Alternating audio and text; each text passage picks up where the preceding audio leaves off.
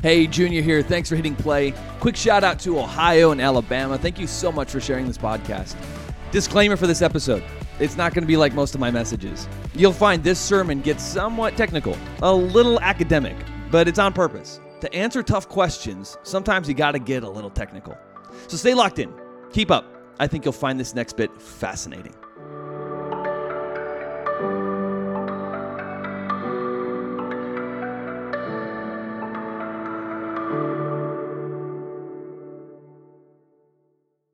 Now, the question on the docket for today is a question that I'm sure you've wondered before. I know people have asked you this before, because this is a very common question, and that is the Bible actually reliable?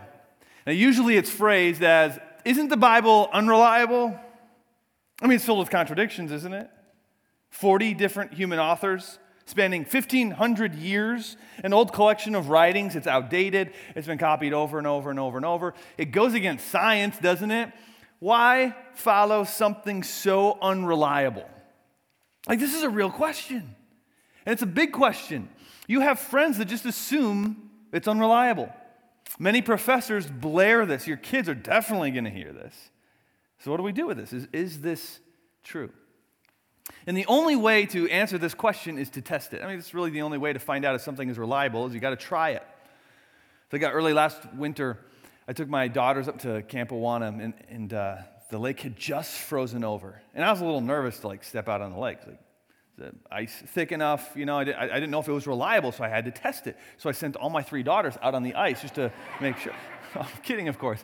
I went out there and I jumped around and kicked at it before they came out. I mean, that's how you test to make sure something's reliable. And so let's do that with Scripture today. Let's test it. This is going to be fun. This is a very, very different sermon than usual. I wouldn't say this is like a strong suit of mine. We're going to get technical today. But to answer tough questions, sometimes you got to get technical. So today, to see if Scripture is reliable, we're going to test it in 3 different ways. And the first test that we're going to take is the contradiction test. Dun, dun, dun. Doesn't the Bible have contradictions? I hear this all the time. Bloggers blog about this. This is a very, very popular tweet. You know, you believe the Bible? It's full of contradictions. Funny thing is most of the time when you ask, well, where? They can't tell you. It's just something that they heard and it gets repeated and over and then assumed. But some people have done their homework and have looked into this, and they found apparent contradictions. So what we're going to do today, again, this is going to be a little fun. We're going to take 3 popular contradictions in Scripture that people point to, and we're just going to look at them. We're going to unpack them, like the top 3 contradictions, if you will. You ready? Okay.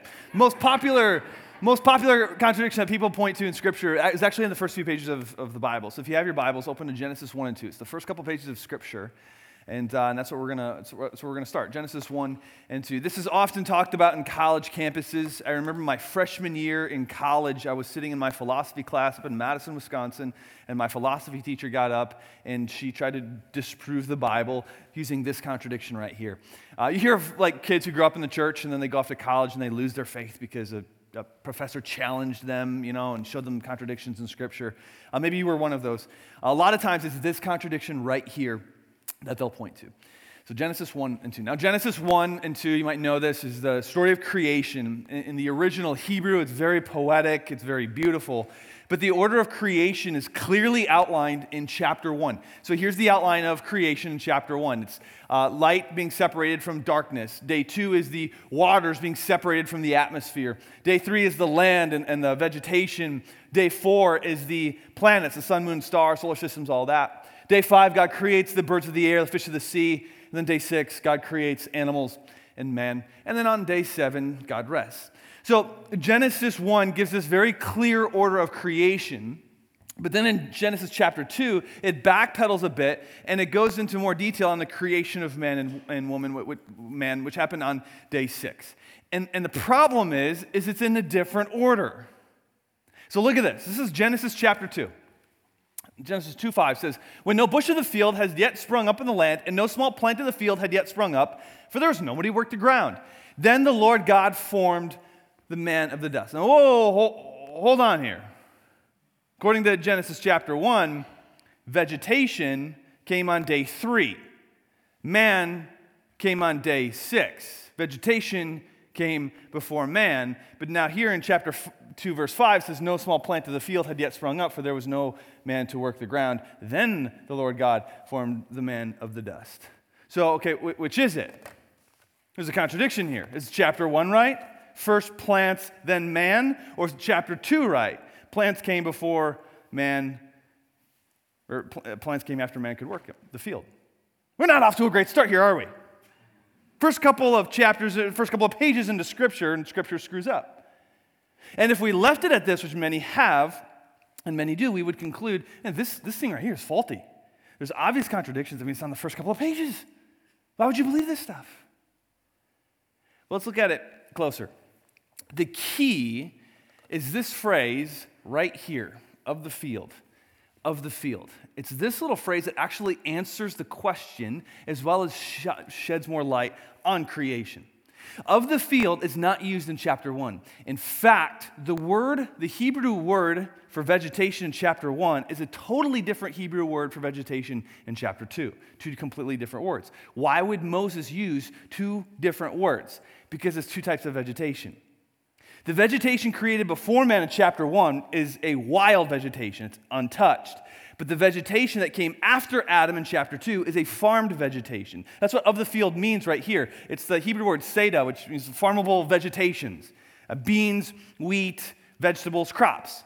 Crops came after man farmed them. So before God breathed life into man, the vegetation was wild. It was like a rainforest, if you will.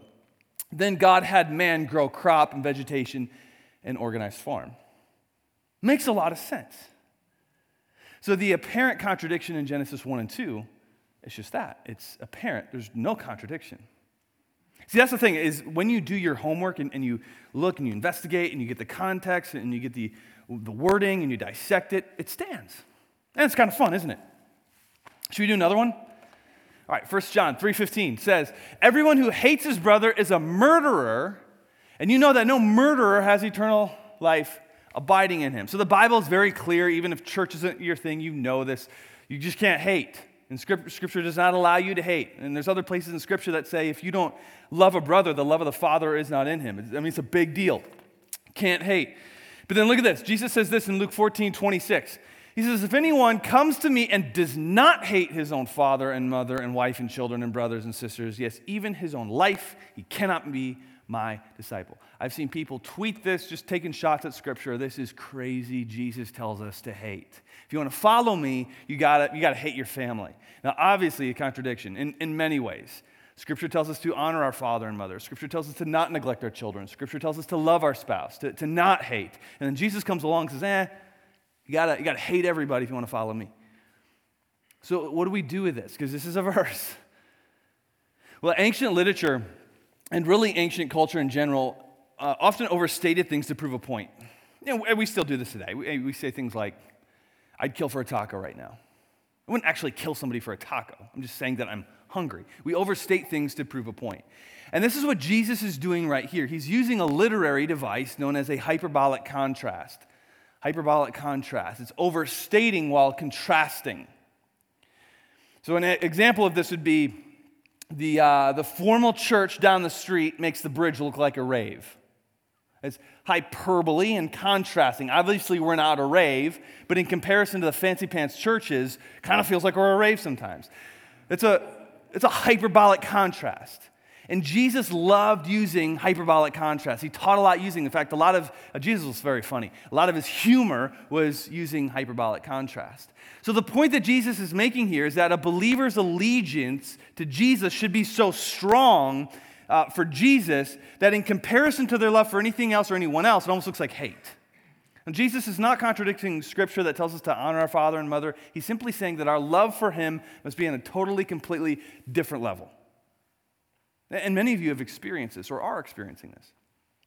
Nicole and I had a friend over to my house on Easter, so last week. And she's paying a relational price for following Jesus. She didn't have anywhere to go on Easter. Her old friends and some of her family feel like she turned her back on them because she follows Jesus now. Now, she hasn't. She loves her old friends. She loves her family, but her allegiance to Jesus is stronger, and it's being interpreted as almost like a hate to them because she has an allegiance. This is what Jesus is getting at here. It's not a contradiction. It's a tool for teaching. Let's look at one more. One of the most attacked portions of Scripture is the Gospels, Matthew, Mark, Luke, and John. The reason being is if you can discredit the Gospels, you have to throw out Jesus. So the Gospels, they have a target on their head. It's like a house of cards. Discredit one of these guys, everything just comes crashing down. Now, all four Gospels actually vary on details to different stories. So, for example, if you were to look at the popular story of the feeding of the 5,000, one of the Gospels, one of the writers will focus on the little boy who brought his lunch. One of the writers will focus on the crowd that's hungry. Another writer will focus on Jesus performing the miracle. This happens with many, many stories. It gives a different perspective. It gives different dimensions to the same story. And that gives credibility. You think about it, if Matthew, Mark, Luke, and John got together and they concocted these stories, they'd all write the same details from the same perspective. Or if they plagiarized each other, they would just have one perspective. But they have four different perspectives, and it gives a bigger picture to the story. It would be kind of like if some guy right now jumped on stage with a weapon, and then afterwards we were all questioned. We had to give report to the police officers about what happened. Some of us would focus on his clothing. Well, he wore this, this, and this. Some of us would focus on his facial features. So he kind of looked like this. Some of us would focus on what he said. He said this. Some of us would focus on the weapon. He was holding this. We'd all focus on different elements, but we'd all still be in agreement. We wouldn't contradict. We would be painting a bigger picture. Our different perspectives give the bigger picture. This is what the Gospels, this is essentially how the Gospels work. But sometimes they do appear to contradict. So let's look at one instance. When Jesus was hanging on the cross, there was a sign above Jesus with an inscription. Now, each Gospel writer says something different about what was written on this sign. In fact, look at this. This is what Matthew writes. Matthew writes, this is on the sign. This is Jesus, the King of the Jews. Mark writes this, King of the Jews.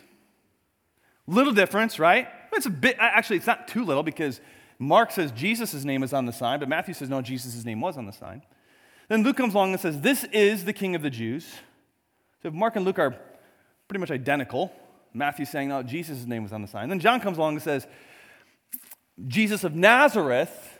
Now we have a new title added, the King of the Jews. So even more different. John said Nazareth was written on the sign. None of the others say that. Mark and Luke say Jesus' name wasn't even on the sign. The other two say no, Jesus' name was on the sign. So what do we do with this? Was Nazareth on the sign? Was Jesus' name on the sign? A lot of people, especially around Good Friday, will say, well, there's a contradiction. Major climax of Scripture, and the Gospels contradict. So what do we do with this? Well, the key to this popular contradiction is John 19:20, which reads, many of the Jews read this inscription, for the place where Jesus was crucified was near the city. And it was written in Aramaic, in Latin, and in Greek.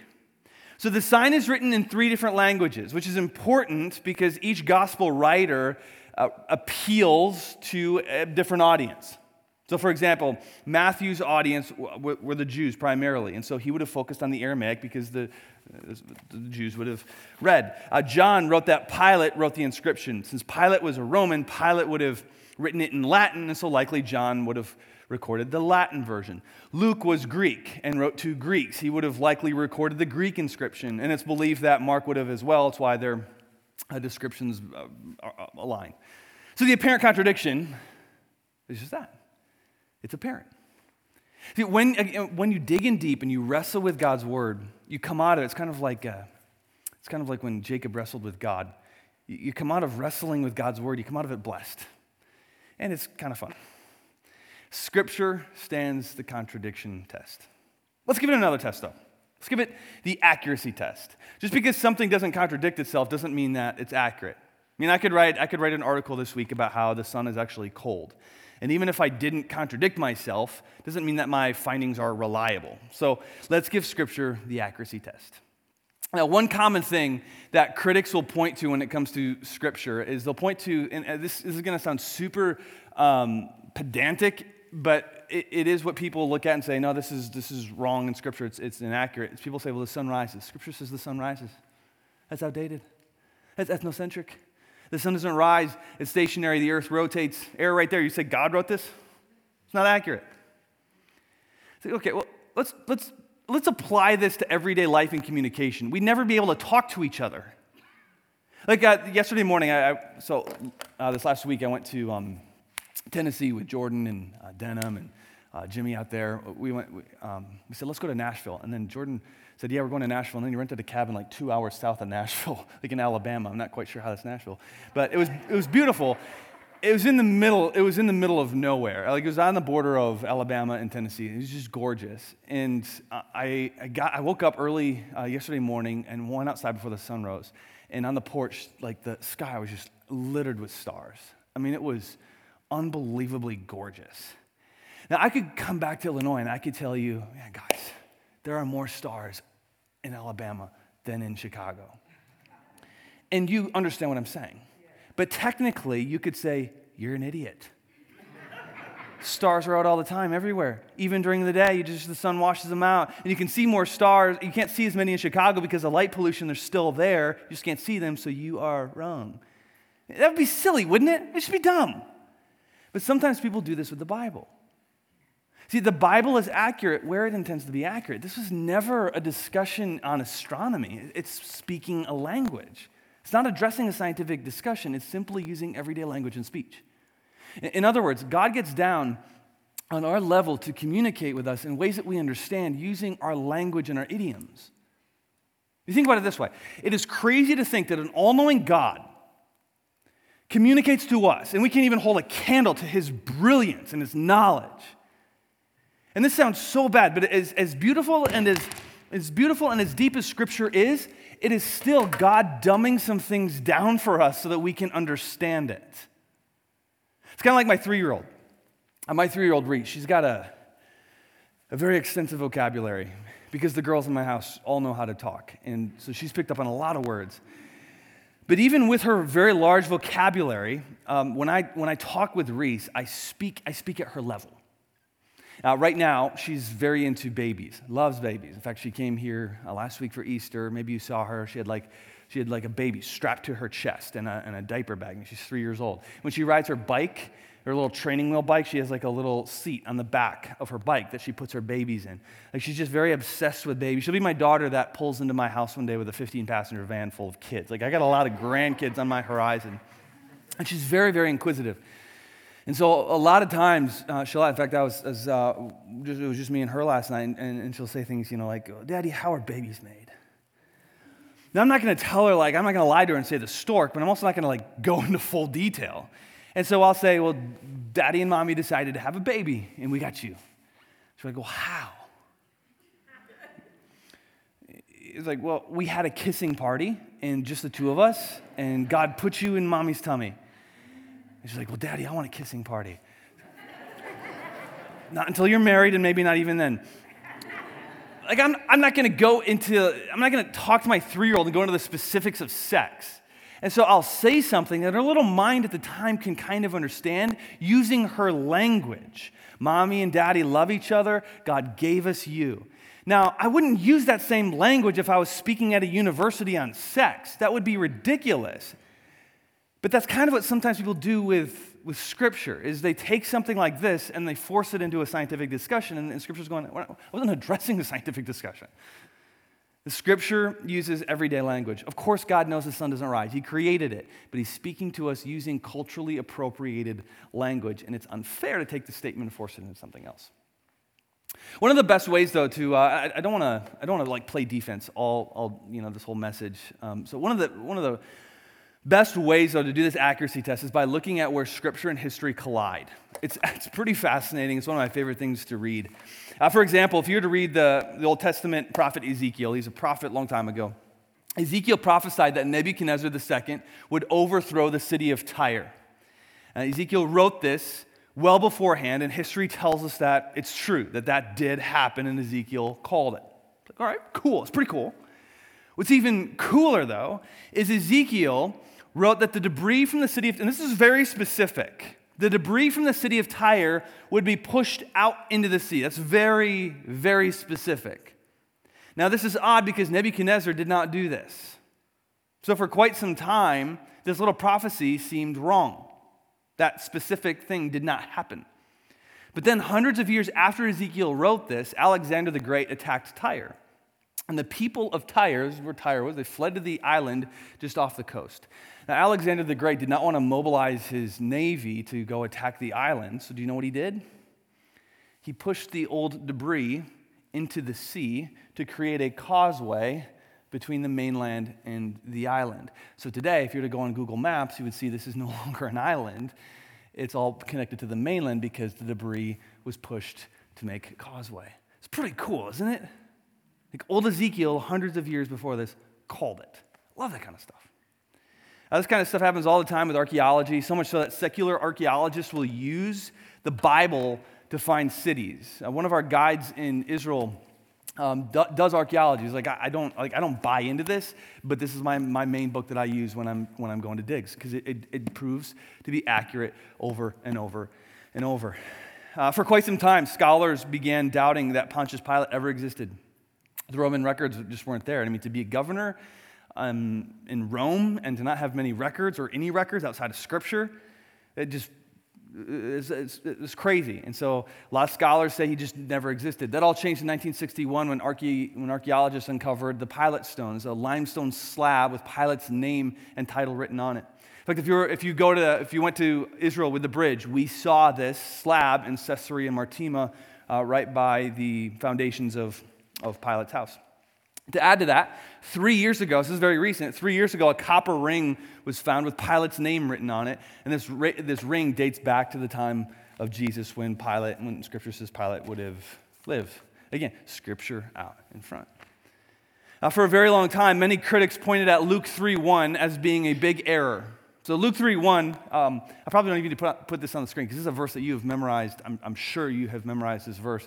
This verse says, Herod, tetrarch of Galilee, his brother Philip, tetrarch of Iturea and Trachonius, and Lysanias, tetrarch of Abilene. I didn't even put this up there. I'm sure you already had this memorized.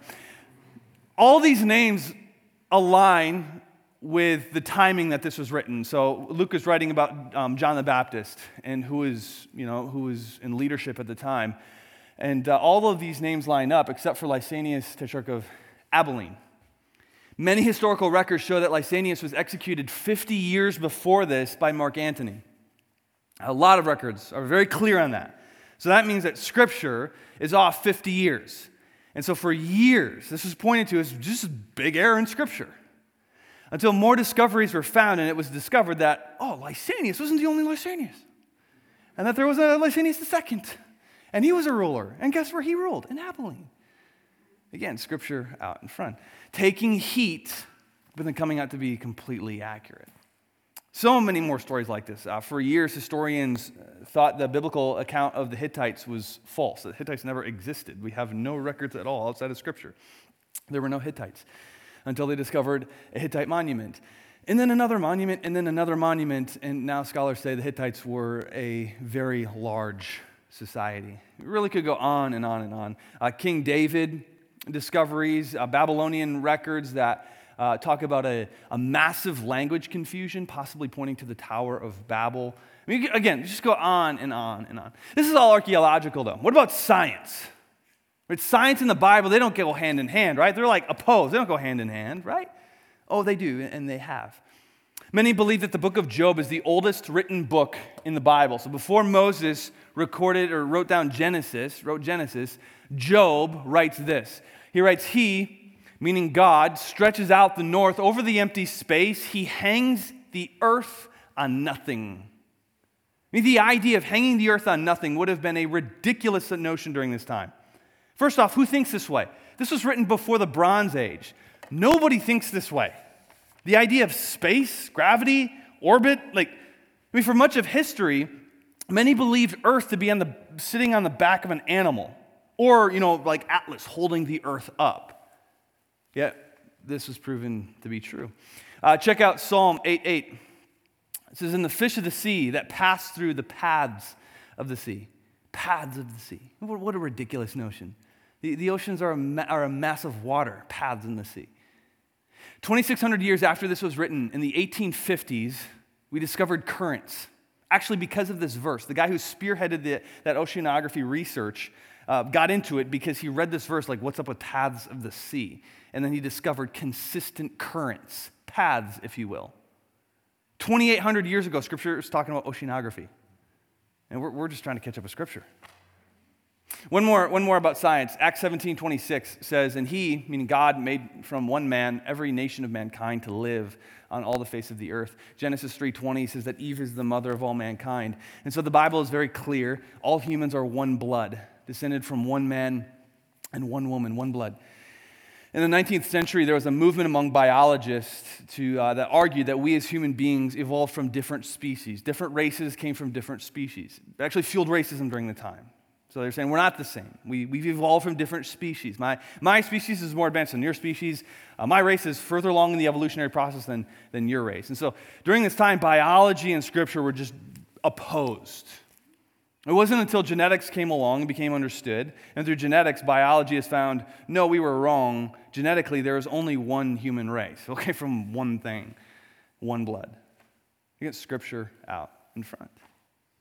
This has gone head-to-head with historians, with archaeologists, with biologists, and it continues to be proven accurate over and over and over. It has withstood the accuracy test for thousands of years. One more test, and then let's call it the preservation test. Preservation test. How can we trust this? It's been copied over and over and over, right? And people make mistakes, and people tamper with stuff. Like, has what was originally written, was it preserved? Now, we've had these questions. We've all wondered. Bible's been copied. Bible's been translated. How do we know? It's got to be way different today than it was during Jesus' time, right? And that's a fair question. It's a question that many people have asked for hundreds of years. In fact, for a very long time, it was widely believed that the book of Isaiah, the Old Testament book that foretells the Messiah, many people believe that for hundreds of years, argued that Christians tampered with it. So after Jesus, the Christians tampered with the book of Isaiah, the prophecies, to make it look like the Messiah aligned with Jesus. I mean, surely somebody had to tamper with it. At least they made mistakes. This is a big conversation for a very long time. In 1947, a shepherd boy not far from Jerusalem was looking for one of his sheep, and he came to a few caves.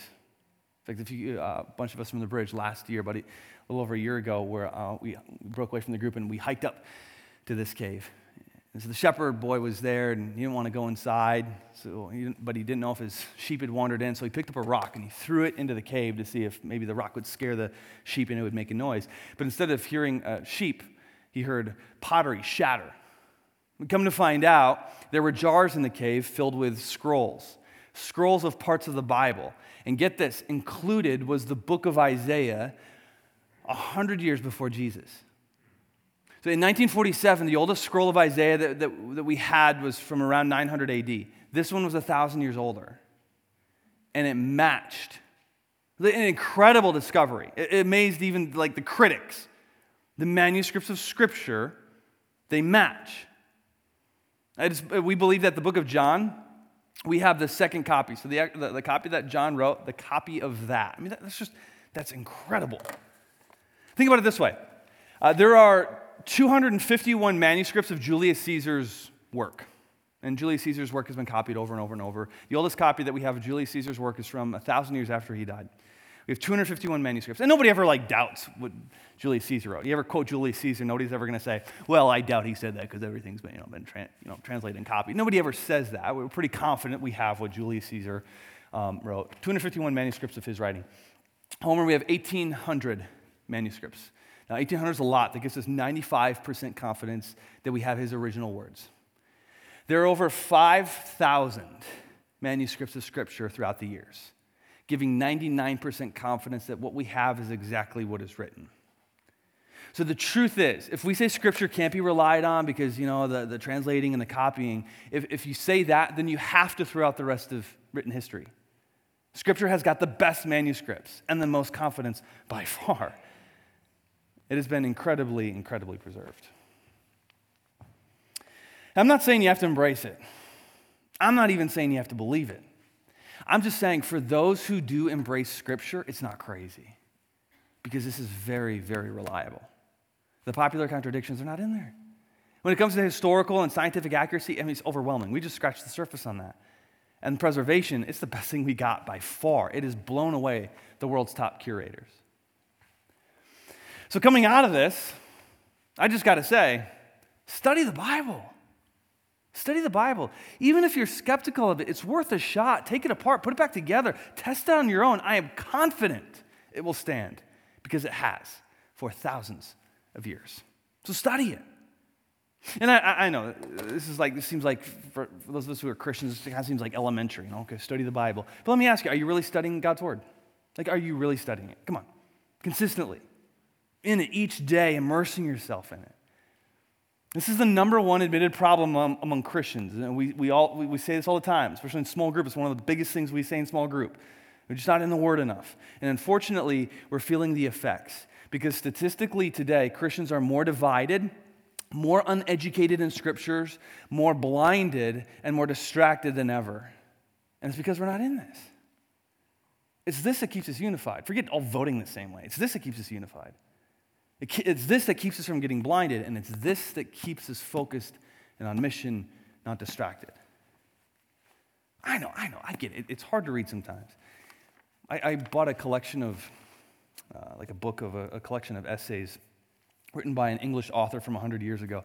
I feel so stupid when I read it. Like I'm reading it through, I'm like, I don't understand. I'll read sentences 3-4 times before I understand, I think he's saying that. It's so discouraging. I feel so stupid reading this guy. Kind of feels like that reading the Bible sometimes, doesn't it? Don't give up because of that. A few helps to help you as you read the Bible. The first help I would give is the NLT Study Bible. In fact, I have one up here. We have a couple at the Welcome Center if you want to pick one up. Otherwise, just, Amazon it. If you're struggling with reading the Bible and understanding, invest in this. It's an easier read translation. So on my own, like for personal Bible reading, I read the NLT. And then when I do studying or I preach the ESV version. But this is just more of an easier read. And then when you get stuck on something, which you will, there's cheats at the bottom of the page that kind of help you out. So if you're reading, for example, you'll be reading 2 Thessalonians, and you see verse 5, you're like, what is Paul saying? This doesn't make any sense. You can go down here, and a lot of times they have cheats at the bottom of the page that just give an explanation. Or it says, go back and read this scripture, and then you read that. Oh, okay, that's what he's saying. So these study Bibles really, really help. The second help that I would give you is gotquestions.org. It always happens, doesn't it? You read the Bible, and then you got a question from it that you just can't answer. And this is why I get a lot of messages from people on social media, and I love them. I'm not complaining. I love them. Be like, Junior, I read this. What does that mean? What's up with that? Again, I love those questions. I run into the same stuff too sometimes. This is a good website with great answers. It doesn't answer everything. You might type your question, it doesn't answer it. But it does answer a lot, and it can give you resources to help as you research. See, that's the thing, and let me say this, is so often Christians, we feel like this responsibility to know all the answers. I do. I'm a pastor. I should know all the answers, right? Problem is, I'm not the brightest guy. Just talk to my wife. And so, let me relieve some pressure on you. You're not responsible to have all the answers. You're not. But you are responsible to dig in. And you are responsible to get more info. And you are responsible to study. And you are responsible to navigate those tougher discussions and know how to handle God's Word. And this website is just a great help as you go about that. And then the third help I would give is Bible Project videos. These are fun. These are short, animated YouTube clips that give the background of Scripture. Like the guy who does these, I went to church with him up in Wisconsin. Great guy, super, super smart. And he makes these great little fun animated videos. And so let's say tomorrow morning, you wake up, you're like, okay, I'm going to read the Bible. I got to read the Bible. And you're reading Genesis. You just go on YouTube for 3 minutes, type in, Genesis, or Bible Project Genesis. And a few-minute video will pop up, and it gives you a few tools. Hey, remember this as you're reading. Know this background as you're reading. Here's a couple tools to help you as you read. And it's helpful. But those are the 3 resources that work for me. They may not work for you. You might get more into this, and you find something better. That's fantastic. It's not a one-size-fits-all. Find what works for you. But the most important thing is you keep working at knowing God's Word, and immersing yourself in God's Word. That's the thing. If you were to look at the history of God's people throughout history, even before Jesus, God's people treated Scripture in a very special way. Like the Jewish people, if you were to go to like Israel or Jewish area, they put Scripture. They have it looks like a little bar with a little scroll inside of it, and they attach it to the doorposts of their homes. Like I have one on my doorpost. It's just this beautiful picture of fulfilling what God's word tells us to do, to write it on the doorpost of our homes. Jewish people would bind on their wrists, symbolizing what the law commands. I mean, for most of history, God's people, the first thing that children learned to read was Scripture. Verses that were hung up in the living areas. If you followed Jesus, you were actively memorizing Scripture. It didn't matter if you were a kid or an adult. You were actively memorizing Scripture, and you were teaching it to your children, and you were quoting it with them. And family Bibles were passed down throughout the generations. And for most of history, this has been seen by our people as a precious, precious, precious treasure. Which is why in 303 AD, when Emperor Diocletian decreed that the spread of Christianity should be stopped, Christian scriptures that were being passed around were to be burned. This decree made it all the way to North Africa, where Pastor Felix was pastoring. He was ordered to hand over the church's collection of scripture, and he wouldn't do it. And the Roman guards tried to compromise with him. We got to burn something. Just give us something. And he said, "No, it's too precious. I won't give you anything." And on August 30th, he was publicly executed because he would not hand over scriptures to be burned. We have William Tyndale. We owe so much to this man. Scriptures are in English, translated into the common language of the people because of William. Risked his life to get the Bible into more hands, and he lost his life. He was burned at the stake, burned alive.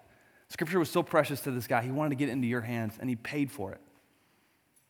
This is why the Chinese church, when Christians are imprisoned for doing, it's huge. Christians are being imprisoned for doing church and having Bibles.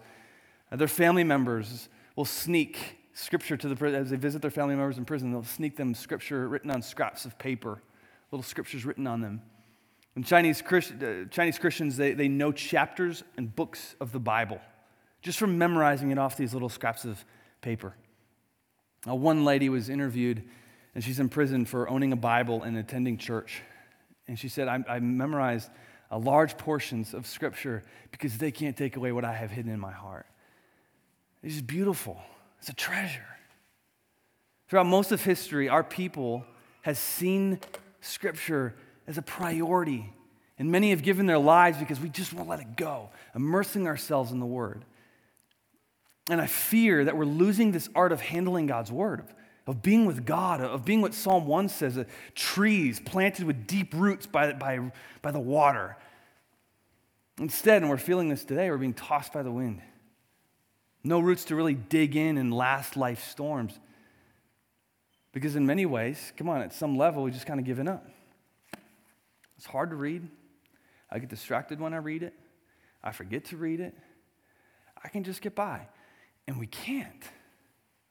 We're growing spiritually anemic as the storms roll in. And many are falling away, buying into bad teachings that sound really nice, but just bad teachings. Because we don't know this.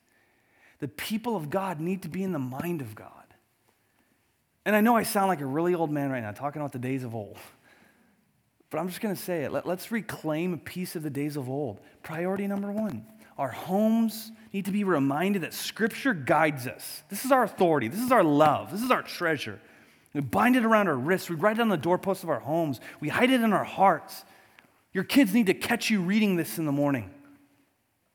One of my favorite memories growing up is like walking in the living room. First thing I see in the morning is my dad on his knees reading the Bible. How many of our kids need to see that from us? How many of our kids need to hear us memorizing Scripture, meditating on verses? The truth is, you can't afford not to. And if you think you can, your kids definitely can't afford not to. Thanks again for listening. If you enjoyed the podcast, would you give it a share? It goes a long way. Also, don't forget to subscribe if you haven't yet. Hey, God has something for you today. Go after it. Blessings.